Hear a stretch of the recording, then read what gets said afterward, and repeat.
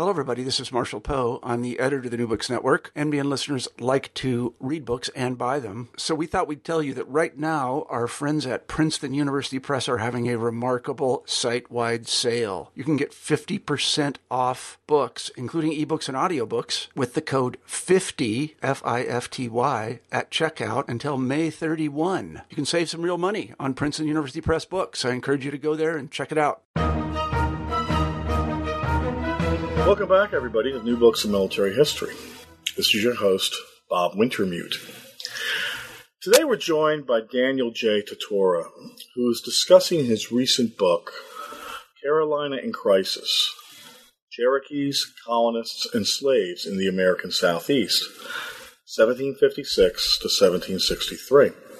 It's been a while since we've talked about warfare on the colonial or early American frontier, an area which is experiencing a somewhat interesting, if not dramatic, reconsideration by historians. Long viewed conventionally through the lens of inter-European colonist conflict, warfare in colonial-era North America is being re-examined by military historians employing various tools and methods borrowed from other fields and disciplines.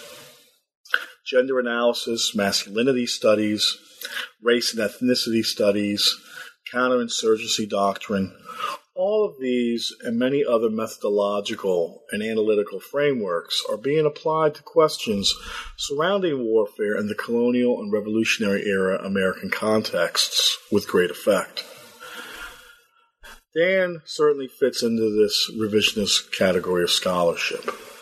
By focusing on the French and Indian War's Southern theater, particularly as it affects the two Carolinas and Virginia, Dan Tortora crafts a unique account of an area generally ignored or overlooked in the face of the larger body of scholarship focused on events in Pennsylvania and the Ohio River Valley, Upper New York, and Canada. Carolina in Crisis is hardly a conventional military history, however. Employing a conceptual narrative and analytical framework usually associated with borderlands theory, Dan has crafted an intricate account of conflict and how it was viewed across three different cultural boundaries: white European, Native American, and enslaved Africans. The result, I found, was a rich and rewarding addition to the historiography of early American warfare. Dan, thank you for joining us at New Books of Military History. Thanks for having me. Glad to be here. Kind of lead off, what led you to consider this topic in the first place for a book? Well, a couple of things. When I was in graduate school, I had read Fred Anderson's Crucible of War, and there was a very brief mention of Cherokee events. And I also remembered having visited a lot of sites in the Northeast as a kid, but having never heard of anything that happened south of Pennsylvania. So I was intrigued right there. Another thing that intrigued me is at the time I was working on a project transcribing the diary of a Charleston minister in the late 1750s. And when I saw veiled references to Indian War, I wanted to know more. And so that's how my curiosity was born.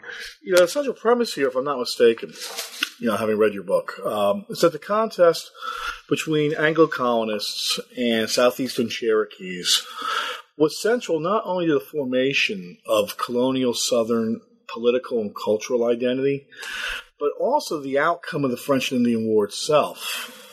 And then, by extension, to the formation of revolutionary ideology in the American South after 1763.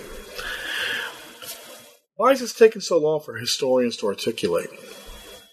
That's a good question. I think traditionally most people have focused on the Northeast because of Canada as the chip that fell to the British. But I have a feeling that a lot of people have tended to overlook the Cherokee place in the conflict because for many of them, the French and Indian War ends in 1760 with the British conquest of Canada. Mm-hmm. And in the Southeast, it was only the war there and the conflict and the drama was only just getting started. So then the colonial fringe, the Southern colonial fringe really was a significant theater in this contest between England and France then. Oh, absolutely. I mean, for the reasons you described, but also for the fact that it was just such a disaster for the Cherokees and really reshaped their future direction in many ways, for the fact that it caused so much political turmoil in South Carolina, and for the fact that it really set up the revolution in many ways. A significant advantage, I think, in your book over so many in the field, and I would go so far as to include Fred Anderson's book, Crucible of War, in this. It's the degree of agency and action that you give the Cherokee villages. This is such attention and detail speaks towards a very rich archival record, which at the same time, it strikes me as kind of an anomaly when it comes to Native American peoples, particularly in the 17th and 18th century. How did you manage to craft this narrative? Can you speak towards what type of sources you used regarding Native Americans?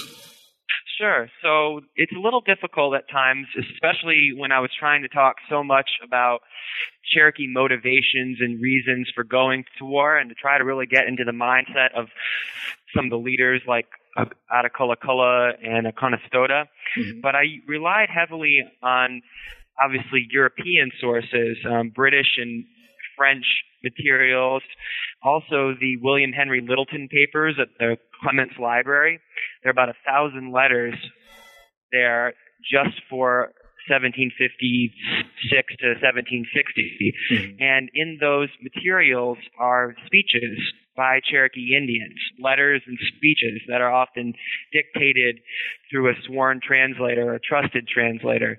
And I can compare those with other materials from the same time and try to get a sense of what Cherokees were thinking and feeling. I also used a little bit of ethnography that was done in the 19th century primarily, but also to some extent like American and European or colonist observers, and to see what they were saying about Cherokee beliefs. And there's a deerskin trader named James Adair, right, who's somewhat reliable, somewhat suspect.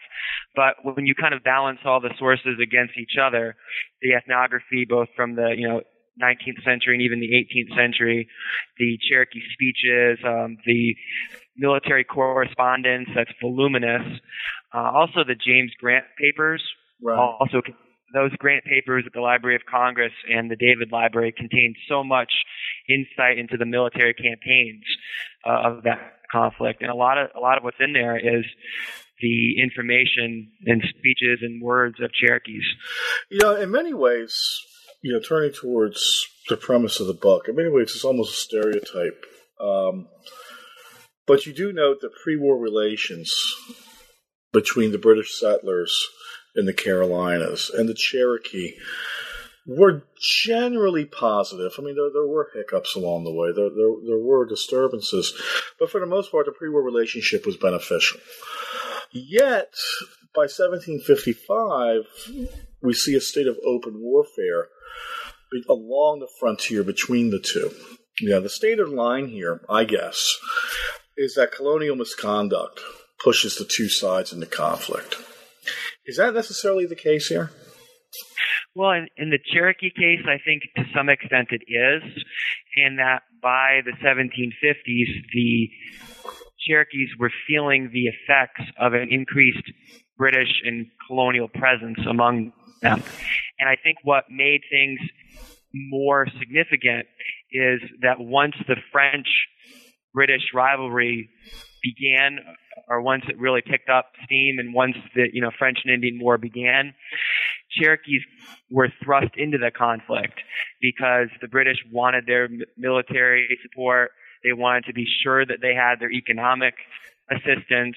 And so Cherokees kind of fit into the middle of the rivalry between England and France. Mm-hmm. But in many ways, they also faced pressures of their own. And as you had alluded to, they were dealing with increased settlement, people that were, in the backcountry encroaching on their land slowly, grievances over the deerskin trade that had been established for 4 decades but was notoriously corrupt. So there was more than just the prospective role that they would play, either as allies of the French or allies of the English. There were definitely concerns that they had and had hoped to really shape by getting involved one way or the other. Right. Well, how much do you, or could you say the cultural dissonance, or the failure on either side to really understand the cultures of the communities that they were dealing with plays into this too? Well, I think the biggest problem relates to the fact that when we say Cherokees, we really mean 5 separate settlement clusters of villagers living in communities of maybe 200 to 300 people or less. Mm-hmm. Each of whom is pursuing, each cluster is pursuing a separate policy based on their geographic location, based on their past history, based on their proximity to other tribes or other Europeans, based on a variety of factors. And so I think the fact is that Europeans, time and again, assumed that when they were speaking to Cherokees, they were getting the voice of all. But in reality, it was difficult for Cherokees to reach any kind of consensus from one settlement cluster to the next. Mm-hmm. And only under extreme crisis, as we'll see later in 1760, say, did Cherokees really come together in any meaningful way. It's also for me the issue of French intrusion into the region. I got to admit, I had a bit of an aha moment when you introduced the idea of New Orleans being a staging area for French influence and operations in the southern backcountry. I've just long overlooked Louisiana in favor of operations coming out of Canada, I guess. Is this a sign of how much undue influence and attention, again, has been focused on the North in the French and Indian War? Yeah, so, the French clearly had most of their population in Canada, but Louisiana certainly played an important role because, from New Orleans, the French controlled the Mississippi River. Mm-hmm. And so we see New Orleans, but also forts elsewhere in the Ohio country, Illinois and Ohio country, places like Fort Massac, or we also see places like Kaskaskia and places like that. Well, obviously, too, Fort Duquesne, but that's almost the obvious one. Yeah. Well, yeah, definitely. But the French were trying to get Cherokee military assistance and also Cherokee trade goods.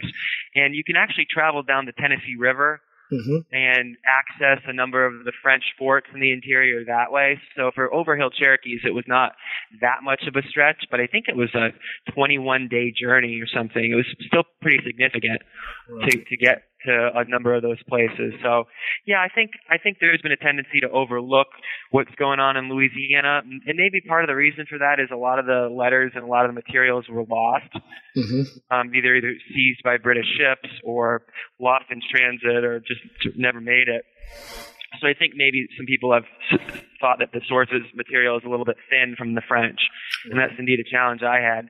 That may be part of it, but the French were definitely trying from New Orleans to do what they could to get the Cherokees on their side, and they were also making overtures to the other southeastern tribes, like the Creeks, with actually almost no success there because the Creeks really remained neutral. Is this an action or a policy undertaken independent from that being pursued in Canada or from France? I guess I'm looking for, is there an overall guiding hand on the French side seeking to direct continental policy, much as there was or would be on the British side in the form of William Pitt?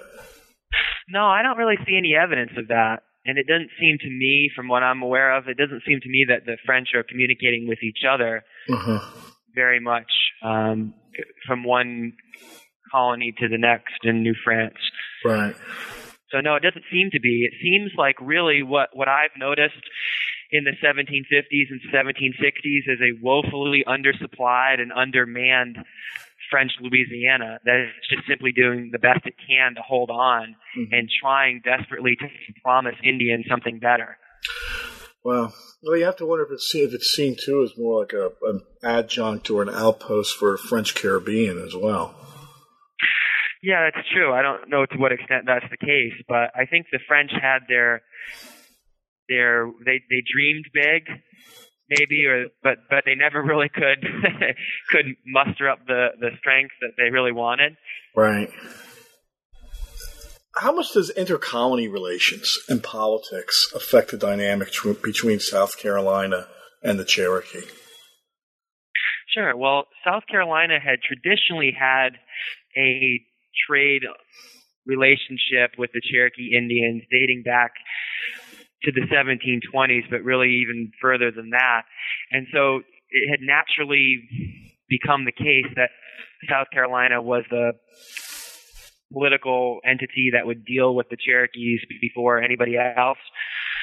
And when the French and English began to clash in 1754, Virginia also wanted a piece of the Cherokee economic and military alliance. And so what we see happen, and really a thread that occurs in Carolina in crisis, is the extent to which Virginia and South Carolina competed for Cherokee assistance, competed to try to solve the various problems that emerged over those years between colonists and Cherokees. And so I think there was an interesting result there that, really Virginia and South Carolina were in many ways rivals for Cherokee affections. Mm-hmm. Well, that speaks again to the idea, too, that, rather than being homogenous entities, all these colonies, all these actors really were divided amongst themselves and driven, as you've indicated and as I've questioned, driven by a combination of shared beliefs and different needs. How does this play into decisions made in South Carolina exclusively? I mean, is there unanimity within South Carolina towards the war, or was there a divide amongst the settlers there? Okay, so in 1758, Cherokees responded to calls from British authorities and to British troops posted in, South Carolina's sphere of influence, and returned or went back to fight in the campaigns for Fort Duquesne. Mm-hmm. And in that conflict, they were alienated. They returned home because the campaign took too long, and there they clashed with frontiersmen pretty much all the way home, and more than 36 Cherokees were killed. So, did any of the other Indians that were in British employ have that similar experience, or was this unique to the Cherokee? Well, it's really unique to the Cherokee.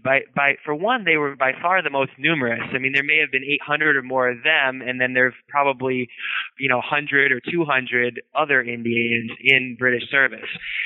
Smaller groups like the Catawbas and the North Carolina Tuscaroras and groups like that. Wow. So those people stayed longer. They returned home with white escorts.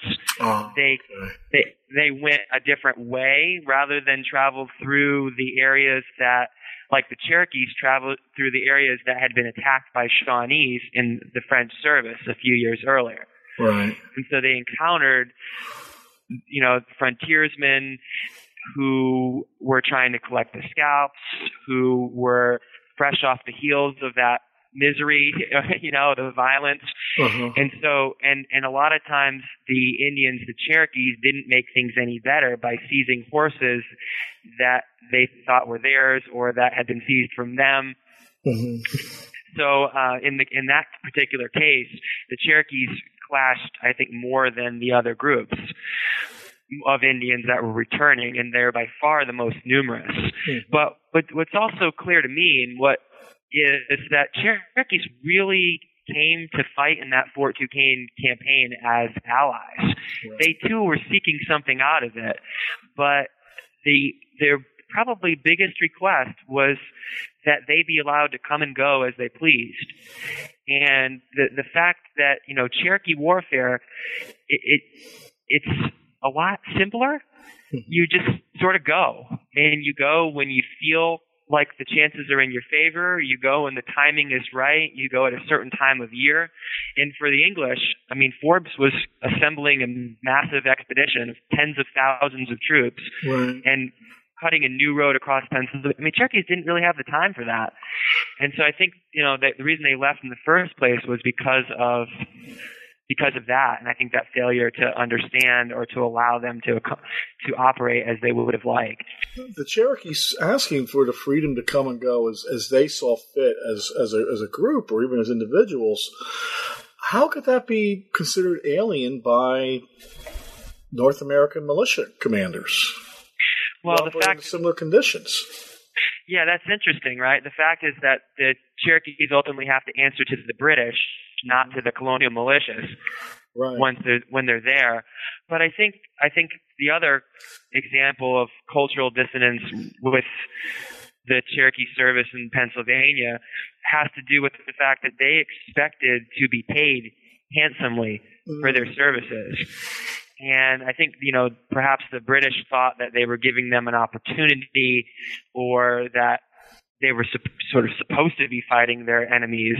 But the Cherokees expected to be paid handsomely, and they were not going to travel all that distance without getting something in return. And they're pretty savvy negotiators, and they were fighting because of what it did for them. I think going back to the point about their impatience, Cherokee prestige, Cherokee social and political and military leadership depends on results, and it depends on success in war at that time. So, to go there and simply hang around was to lose an opportunity to really make yourself a man. And many Cherokees, that was part of their motivation for leaving or for growing frustrated. And I mean, even I read some of the speeches that the British troops delivered to the Cherokees, and they weren't really appealing to them on Cherokee terms. They were saying, let's take the land away from the French and that sort of thing, right? Mm-hmm. Rather than really appealing to them in ways that would have resonated. Again, it's just fascinating for me because you wouldn't see a similar mistake made. And again, I'm comparing with the Northern campaign. As far as I know, you wouldn't see similar mistakes made with an Iroquois war party or a Delaware war party, perhaps. Which again speaks towards different cultural perceptions, even amongst the British towards the different Indians, or the lack of them, rather. It's very, very interesting, I think. George Washington recognized the value of the Cherokee Indians in these, campaigns against Fort Duquesne, especially the 1758 campaign. Washington was there, and Washington said something to the effect of, I fear that by a train of mismanagement, we may lose these valuable allies. So Washington and many of the colonials were even saying these Indians are really important. We need to keep them in our favor. And I think they were questioning the extent to which the British authorities and Indian agents and all that were operating. They're questioning the effect of those agents. And there was also some dispute between the colonies over who has jurisdiction and who can do what. For example, Pennsylvania wasn't supposed to do any diplomacy with the Cherokees, right? But they may have had some success. But Cherokees were considered part of the Southern District, and so that was to be left to, the agent William Edmund Atkin, rather. Mm-hmm. Well, let's go back then to inside South Carolina, which is where the question began. What was the motivations? What was the official line in South Carolina towards working with the Cherokee? And then, what actually happened? What was the practical outcome of that? Well, when Cherokees had returned home in 1758 and began to figure out what to do after they had lost 36 of their warriors in Virginia primarily, Cherokees then began to attack the southern frontier, and they went to the closest settlements, and they went to wherever they could get people, and that meant that South Carolina and to some extent North Carolina fell victim first to the Cherokee. Was this a morning war kind of campaign or something different? Exactly, yeah. It's the Cherokee blood revenge policy. And so here, if a member of your clan or your family or your village dies, you have to avenge that death. It's your cultural responsibility to do that. And so Cherokees then took to the frontiers, and the response in South Carolina was, we've got to do something. We've got to stop this. Right. And South Carolina's governor, this William Henry Littleton, I talk about him, young, inexperienced. He had left his brother's housekeeper pregnant, and prior to becoming governor of South Carolina, and he had sort of left his brother's housekeeper pregnant and boarded a ship and took the governor position. But Littleton stepped in to try to handle and negotiate this controversy, and it seemed like at every step he miscalculated. Right. And so things got progressively worse over the course of 1759. And when Cherokees came to negotiate in Charleston, Governor Littleton had already decided that he was going to send a military expedition of South Carolina militia to try to force some kind of peace on the Cherokees and to force them to give up the people who had killed in revenge, who had killed the Carolinians in revenge. And so South Carolina's response and all that was for the governor to show force rather than common sense, and for a number of politicians to actually express some fear, some concern. They didn't want to pay for it.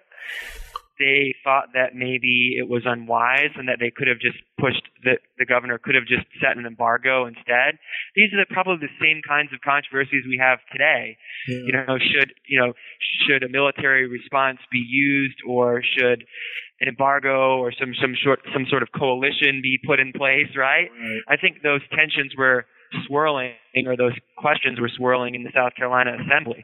So Littleton's 1759 expedition was not warmly received, and many colonists had some serious misgivings about it, and they were right. Well, what I also find fascinating too is this is taking place the 1750s.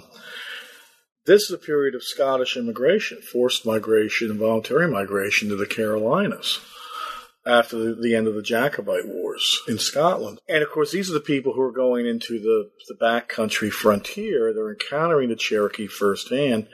You could make the argument for some of these Scots, they too were part of a tribal culture, operating under many of the same, cultural norms that the Cherokee had. How were the Scots received by the Cherokee, and how did the Cherokee view the Scots? Well, that's interesting, because for a number of years, the deerskin traders that the Cherokees came into contact with, those were primarily people who had immigrated precisely as you said. I mean, these are primarily survivors of the Jacobite Rebellion, or people that had come over as a result of the tensions they faced in Europe. So the Cherokees then had a lot in common with these people for the reasons that you described. I mean, they had a lot in common culturally, the fact also that some of their ceremonies and games and diversions would have been more similar in nature. And so the Cherokees had forged connections with Scots-Irish traders, at least, deerskin traders. Mm-hmm. As far as immigrants, seems like they viewed them with a little more skepticism. Mm-hmm. Because, I talk a little bit about the family of John C. Calhoun, the future politician. Mm-hmm. His family fits that category, and they had come down and they were encroaching on Cherokee lands. Right. So, there's a difference. The Cherokees viewed deerskin traders very differently than they viewed settlers. Right. With a Scots-Irish background. Although even the deerskin traders, they often viewed with some distrust. Right. Well, I'm sure, long-term exposure and mutual experience will, breed all types of relations. But yeah, the appearance of the Scots as not just, interlopers, but now as permanent fixtures on the frontier would certainly raise tensions, I would think. And they would have also encountered German settlements. Particularly in Virginia, and to a little extent in North Carolina, although the North Carolinians, some of those would have been Moravians. Right. They passed through, present-day Winston-Salem. They went through German communities. So they would have encountered diverse white ethnic cultures. Right. Just traveling between, their home villages in Pennsylvania, for example. Right. Let's turn to the conflict itself. How near run a thing was the Anglo-Cherokee War? Was South Carolina ever in danger of defeat? Well, the Cherokees definitely, after the hostage crisis of 1759 to 1760, and once the Cherokees launched an offensive on the South Carolina frontier in 1760, they absolutely had the upper hand, and 1760 was the peak of Cherokee power. Was South Carolina ever in danger of defeat?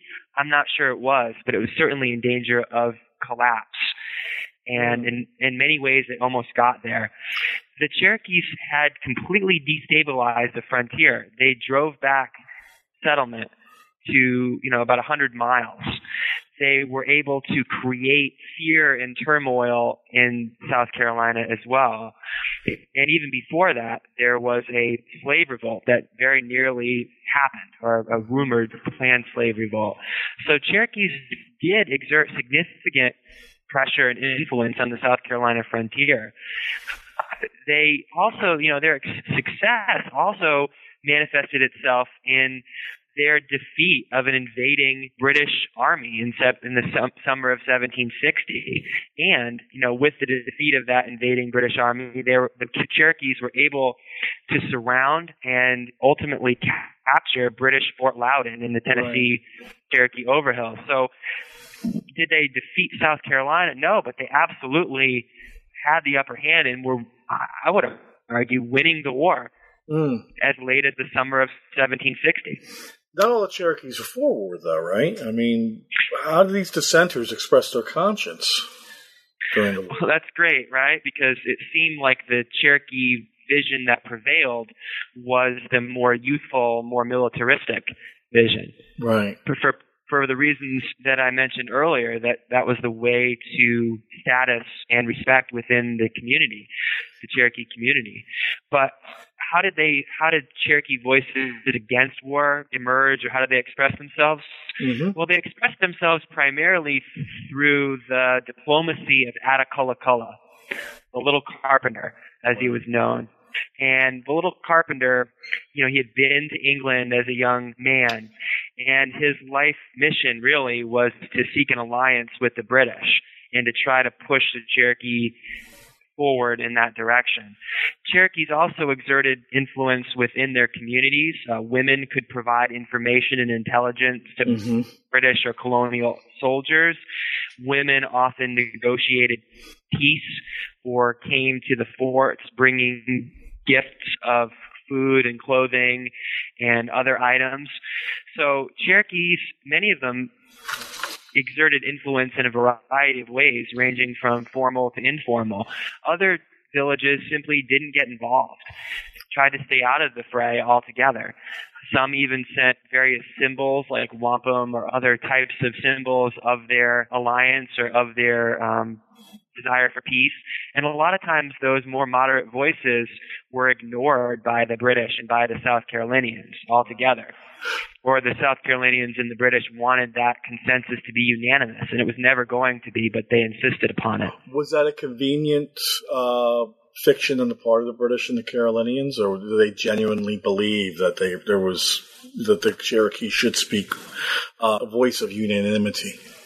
I think it was both. I mean, I think they wanted to have that on paper, but I think they also wanted, many of them after the devastating Cherokee offensive of 1760, many South Carolinians in particular wanted revenge, and they wanted genocide, and even General Jeffrey Amherst wanted that as well. And so I think the fact that unanimity was required in the eyes of many South Carolinians, that was both an excuse but also a legitimate feeling, they thought. Right. Well, you raised the issue of the escalating violence in the war, What can I say there? I mean, it's commonly held that warfare on the frontier between Native Americans and settlers was savage, although not necessarily unfamiliarly savage to English, Irish, and Scots settlers, who had come from a savage land themselves. Yes. Was this the case in the Anglo-Cherokee War? Of the conflict being, more savage, perhaps, or perceived that way? I wouldn't say it was more savage. It certainly the conflict on the Pennsylvania frontier appeared in colonial newspapers in much the same light in the 1750s and 60s.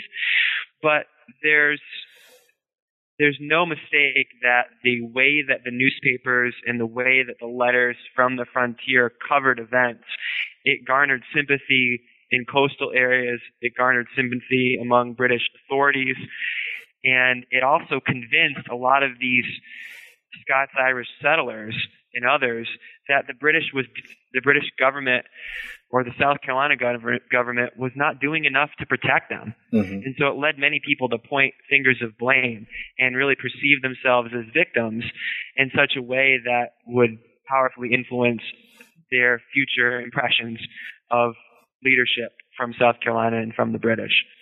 Well, it's interesting because conventional wisdom holds that, the warfare on the frontier between Native Americans and settlers was particularly savage. Although, as Wayne Lee points out, not necessarily unfamiliarly so for English, Irish, and Scots settlers. Was this the case in the Anglo-Cherokee War, where the level of violence does escalate over time? And if so, which side is to blame for that? Well, the level of violence definitely escalated along the Carolina frontier in 1760. What side is to blame for that? I think the Cherokees were trying to send a message. They were trying to take prisoners, recoup their population losses, and they were trying to kind of fulfill their obligations for revenge, their cultural obligations. So I'm not sure that any one side really deserved the blame for it. You might also look back at the way that Governor Littleton had mishandled things the year previous in taking those hostages. I think Cherokees really had some legitimate grievances. And I think it was an expression their offensive was really an expression of all their grievances and their cultural imperatives put together. I think another thing that really played prominently in the Cherokee violence that you saw in 1760 was the way that hostage crisis unfolded. When Governor Littleton marched his militia to the Cherokee country, he seized about 24 Cherokee hostages, and they were to be held until Cherokees delivered the people who had quote, murdered frontiersmen over the previous 2 years. And those 24 or so people were never fully delivered, and instead the Cherokees made an effort to liberate the hostages. And things did not go well. And in the course of their unsuccessful attempt, British troops killed the surviving hostages. And I think that in many ways propelled the Cherokee offensive, which, as I said, was driven by the cultural imperative of revenge, driven by the need to replenish the population that had been lost, driven by desperation because, they needed weapons, they needed gunpowder to hunt so that they wouldn't starve. And so from Cherokee perspective, that was really a desperate attempt to fulfill their cultural objectives and to send a message to South Carolina. Right. It's possible that Cherokees took it too far in that offensive of 1760. In other words, it's possible that, once they had driven back an invading British army, once they had invaded that, maybe they didn't need to seize Fort Loudon. Maybe they didn't need to murder the officers of the garrison and capture many of the men, women, and children as the garrison marched back to South Carolina. Yeah, it's possible that had they not done that, there wouldn't be another campaign in 1761. But I think South Carolina also deserves a bit of the blame because once the people in South Carolina, the coastal people, had absorbed the accounts of the Scots-Irish struggles and sufferings on the frontier, and once they had absorbed a sense of the hostage crisis, the Cherokee captive, the captives, the settlers that were taken captive by the Cherokees, once people in South Carolina and in British circles absorbed that, there was really no going back. So, they probably could have, South Carolina, but I think ego maybe wouldn't allow them to at that point. And also the realization that the Cherokees were a potent military power, just as they had suspected, and for the reasons that they wanted their alliance a few years earlier. But I think that Cherokee offensive of 1760 really frightened colonial and British authorities in South Carolina, so much that they wouldn't even really consider peace terms Right. Virginia's William Byrd, the Colonel William Byrd III, the notorious gambler and horse racer. Byrd was, he was seeking a peace treaty. He wanted to come in as a neutral party at that point, or kind of a less involved party, and negotiate peace. And South Carolina and British authorities wanted no part of that. So at this point, really, there was no going back. So I think, the Cherokees escalated it, but the South Carolinians were determined to have the last word. Right. And again, this brings then to the question of, how does the war affect, and you do describe this to some effect, how does the war affect the relationship between white South Carolinians and their African slaves? There's a great deal of tension on that front as well, right? Oh, absolutely, because whenever they could find an opportunity to rebel, slaves would often at least consider the possibility.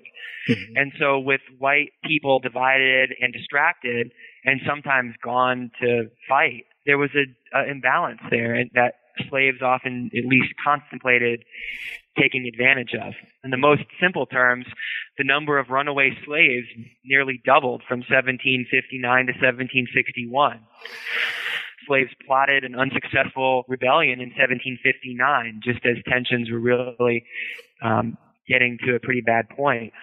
And at other opportunities, there were spikes in poisonings of slave owners, spikes in criminal activity in Charleston. We must look at that carefully so as to not read into it too much. But there was certainly opportunity for many slaves at the exact same time that their white neighbors and slave owners were clashing with the Cherokees. Mm-hmm. I think, African slaves also suffered in significant ways. They were the victims of the smallpox epidemic of 1760 that swept through Charleston and the South Carolina Lowcountry. Mm-hmm. They're often caught in between. They're working in the fields, and Cherokees struck them too, because Cherokees saw them as part of the plantation system. Mm-hmm. They were also, African slaves were also, many of them, expecting to find a better future through military service and even potential freedom. But as I discussed, only one slave was emancipated as a result of military service. Mm-hmm. Mm-hmm. So for many African Americans, it was a period of maybe hopes of a better future, but also disillusionment. What's the turning point in the war? What's the catalyst for reversing Cherokee success? To me, the catalyst for the reversing of Cherokee success, or really the peak of Cherokee success, was the fall of Fort Loudoun, mm-hmm. and the failure to negotiate a peace treaty that late in 1760 was the turning point. But even more than that, the James Grant expedition of 1761 mm-hmm. was the turning point. And that campaign, which saw maybe 2,700 British and South Carolina troops attack a weakened Cherokee nation, that was the turning point. There was a decisive battle in what is today Macon County, North Carolina. Mm-hmm. And in that decisive battle, which I discuss in my book, the British and South Carolina forces defeated the Cherokees and then marched on to burn and destroy 15 Cherokee towns. Mm-hmm. And really, that was the turning point there. More so than the destruction that they wreaked and the devastation that they caused, that campaign created so many divisions between South Carolina and the British. Mm-hmm. There were divisions between the commanding officers of the provincial and the British forces. On the provincial side, Thomas Middleton, and on the British side, Lieutenant Colonel James Grant, a really haughty, arrogant, pretentious officer who wouldn't seek or even incorporate any colonial advice whatsoever into his campaign. Mm. So, Grant really alienated the colonists. And many colonists, because of what they had experienced the year before, and because of the fall of Fort Loudoun, and because of Cherokee killings of the settlers on the frontier, many South Carolinians, when Grant arrived, wanted the British to destroy most to the highest extent that they could. And when that didn't happen, when Grant eventually pulled back, many radicals in the South Carolina Assembly and many observers in South Carolina thought, wow, the British aren't going far enough to avenge our losses the year before. Mm-hmm. And so that was a whole other component. Even beyond that, though, that Grant campaign also brought a militia like Francis Marion, like Thomas Sumter, Andrew Williamson, these names that are associated with South Carolina and the Revolution. It gave them a formative experience that they probably didn't previously or wouldn't otherwise have had. And so, they saw British arrogance up front, just like, Fred Anderson has written in Massachusetts. And many people were alienated on the battlefield, from the American leadership, the South Carolina leadership on down, or at least shaped by it. What happens to Attacullaculla at this stage after 1761? I mean, we've left with him as this marginalized voice amongst his own people, counseling restraint. There's a wave of Cherokee victory and success, which reaps in turn this horrible harvest of retaliation by the British and the Carolinians. What role does Attacullaculla play towards the end of the conflict? Well, Attacullaculla would be the hand-picked negotiator by the English, the hand-picked negotiator to settle peace terms in Charleston in the end of 1761 following the deadly James Grant expedition. And so Attacullaculla, over the 3 or 4 month period at the end of the year, would shuttle back and forth from the Cherokee villages to Fort Prince George to Charleston, trying to negotiate peace. How much legitimacy does he really have, though, if he's handpicked by the British to represent the Cherokee? Well, he didn't have any. That's the problem. He didn't have any legitimacy, and even the Virginians kind of called everybody else out on that and said, "Hey, how could he really speak for all Cherokees? He can't." And what does a treaty really mean in the end? Now, it turns out that many Cherokees also held him responsible. And when he was returning back from negotiating the peace treaty in Charleston, when he was going home, he was attacked by frontiersmen and I guess robbed, plundered. So to add insult to injury, right? So Attacullaculla then fades in influence and becomes even more of a marginal figure. But for the next, I would say, decade or so, Cherokees are really caught on the defensive after that. Some of them blamed him, others kind of moved on the best they could, but they're so weakened in terms of manpower, in terms of having their lands further encroached on, this time by Virginia and South Carolina, not just South Carolina, that for many, Attacullaculla fades, and he would emerge again in the Revolutionary era as the voice of peace and as the voice of trying to prevent some kind of conflict, only to see his own son dragging canoe break with him. Right. So Attacullaculla is, he kind of disappears, only to reemerge in the Revolution as a controversial voice once again. Right. Well, let's bring it to the Revolution. Bring us closer to the wrap up. You make the final argument that the Anglo-Cherokee War really is a direct antecedent for South Carolina throwing its lot in with the Northern Revolutionaries in 1775. First, how so? And then second, was, for lack of a better term, the Indian question the real catalyst for Southern independence advocates? I think it was, in the extent that it revealed and widened tensions between Crown and colony. These tensions would really continue. So the French and Indian War, the Anglo-Cherokee War, that was the platform, that was the coming out party for Christopher Gadsden. And Christopher Gadsden, really a key figure in the Patriot movement of South Carolina. That Anglo-Cherokee War propelled Christopher Gadsden to stardom, and that's a part of it as well. In other ways, it left many colonists convinced that the British really hadn't done enough to protect them, and so they would always look with some skepticism. The British hadn't protected them, the taxes were too high, their for they had paid a price and they had sacrificed, and it seemed that as the British responded in the 1760s and 1770s, they had forgotten that, or they had overlooked that. So I think that is a big part of it. Now, to what extent was the Indian question a catalyst for the revolution? By the revolution, by 1775, the Cherokees were less important trade partners, but they were still occupying lands that South Carolinians in particular were coveting. Right. So in this sense, by 1775, the Indian question was a catalyst for the revolution because now Cherokees stood in the way. They were no longer allies to be courted or trading partners as they were before. Right. As in part as indigo grew more important, or as farms got more established on the frontier. But the Cherokees then stood in the way of South Carolinian advancement and progress as they saw it. And so I think in that way, the Indian question was a catalyst for the war. Okay.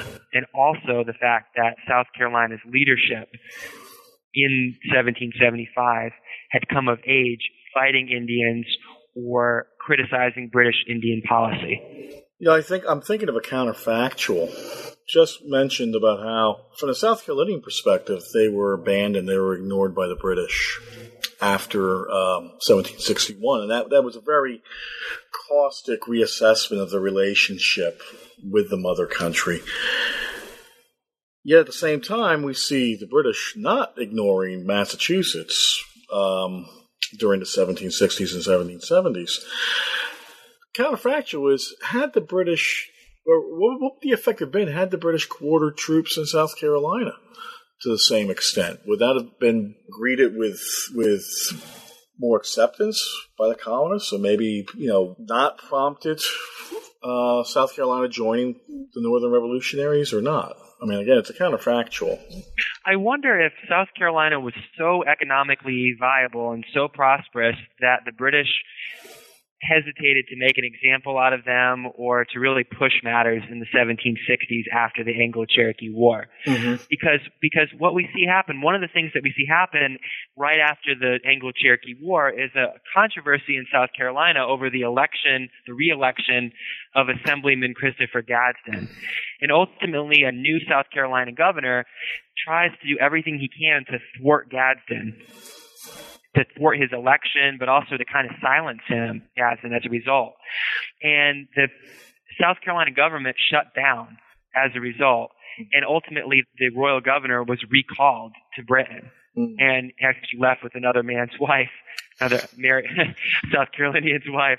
But in any case, I think the British maybe saw the economic importance that South Carolina had, or thought that maybe they had more support in general. Right.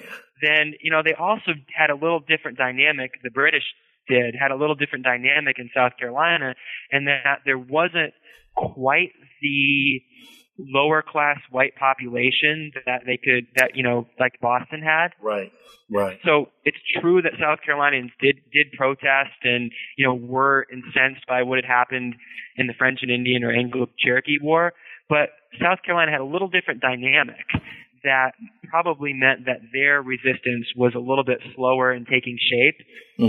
And also the fact that the British had really pulled back in 1763 with that Gadsden election controversy.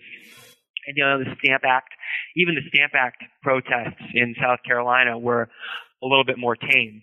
Right. And, we know what happened in Boston with Governor Hutchinson's house, but in South Carolina, one of the most dramatic episodes was when protesters went to the stamp collector's house and insulted his mother-in-law.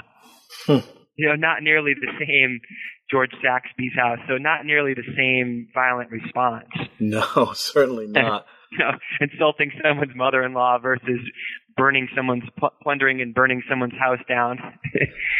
Completely, the governor's house. It's certainly a Python-esque kind of. Well, and the British never recalled Hutchinson, right? They recalled South Carolina Governor Boone, right, after a year or two, and after failing in that Gadsden dispute, but they never recalled Hutchinson right away like that. So even during wartime, I mean, during the height of the American Revolution, Lord Cornwallis believes that there's a sizable Tory component, and there was a sizable Tory population in the backcountry of South Carolina, enough to pin a strategy upon. That raises an important question, like, why were there so many people in South Carolina, or at least why did the British think that they had so many allies even after the French and Indian War? Mm-hmm. Well, part of that is because of the settlers that had arrived after that. Because with the Cherokee threat removed and with Cherokees pushed back even further, white settlement increased with a lot of new arrivals. And these new arrivals were, in many cases, Huguenot and British and others. Right? So I think to some extent that explains why the British thought they might have had more support when the Revolution rolled around. But also the fact that many of these backcountry frontiers people blamed the South Carolina authorities for denying them representation at the not really helping them. They didn't look to the British necessarily, but they blamed the South Carolina elites, the coastal elites. So it's more that lowland highland dispute. Yes, all over it. Yes, right. Definitely. Right. Listen, as we bring this to a close, I'm going to hit you with our customary wrap-up questions, neither related to this project. First of all, what are you reading now that you would recommend to our listeners? Well, I'm reading two books at the moment, John Forbes' biography by John Oliphant and David Preston's new book on Braddock's defeat. And I would recommend both of those to anyone who's interested in the French and Indian War. They're both, I think, pretty rich, but I've learned a lot from reading them, and I think they'll both create a lot of conversation. There's another book that I've been meaning to get, a book about this Doug Cubbison's book about St. Clair in the French and Indian War, and so that's another one on my list that I would recommend about the British quartermaster, Sir John St. Clair. Great. Okay. Well, the second question then, what next project are you conceptualizing or working on now? Well, I've been working on Native patriots in the Revolutionary War, and in particular, I'm looking at the Indians of the northern borderland, the Wabanaki Indians, to see how they shaped and were shaped by the Revolutionary War on the northern frontier. Great. I'll look forward to reading that one too. Well, Dan, thank you again for joining us to talk about your book. I enjoyed it. Yeah. Best of luck going forward. Thanks. Yeah. And to all of our listeners, this is your host, Bob Wintermute. I'm signing off for New Books in Military History. Thank you all for listening.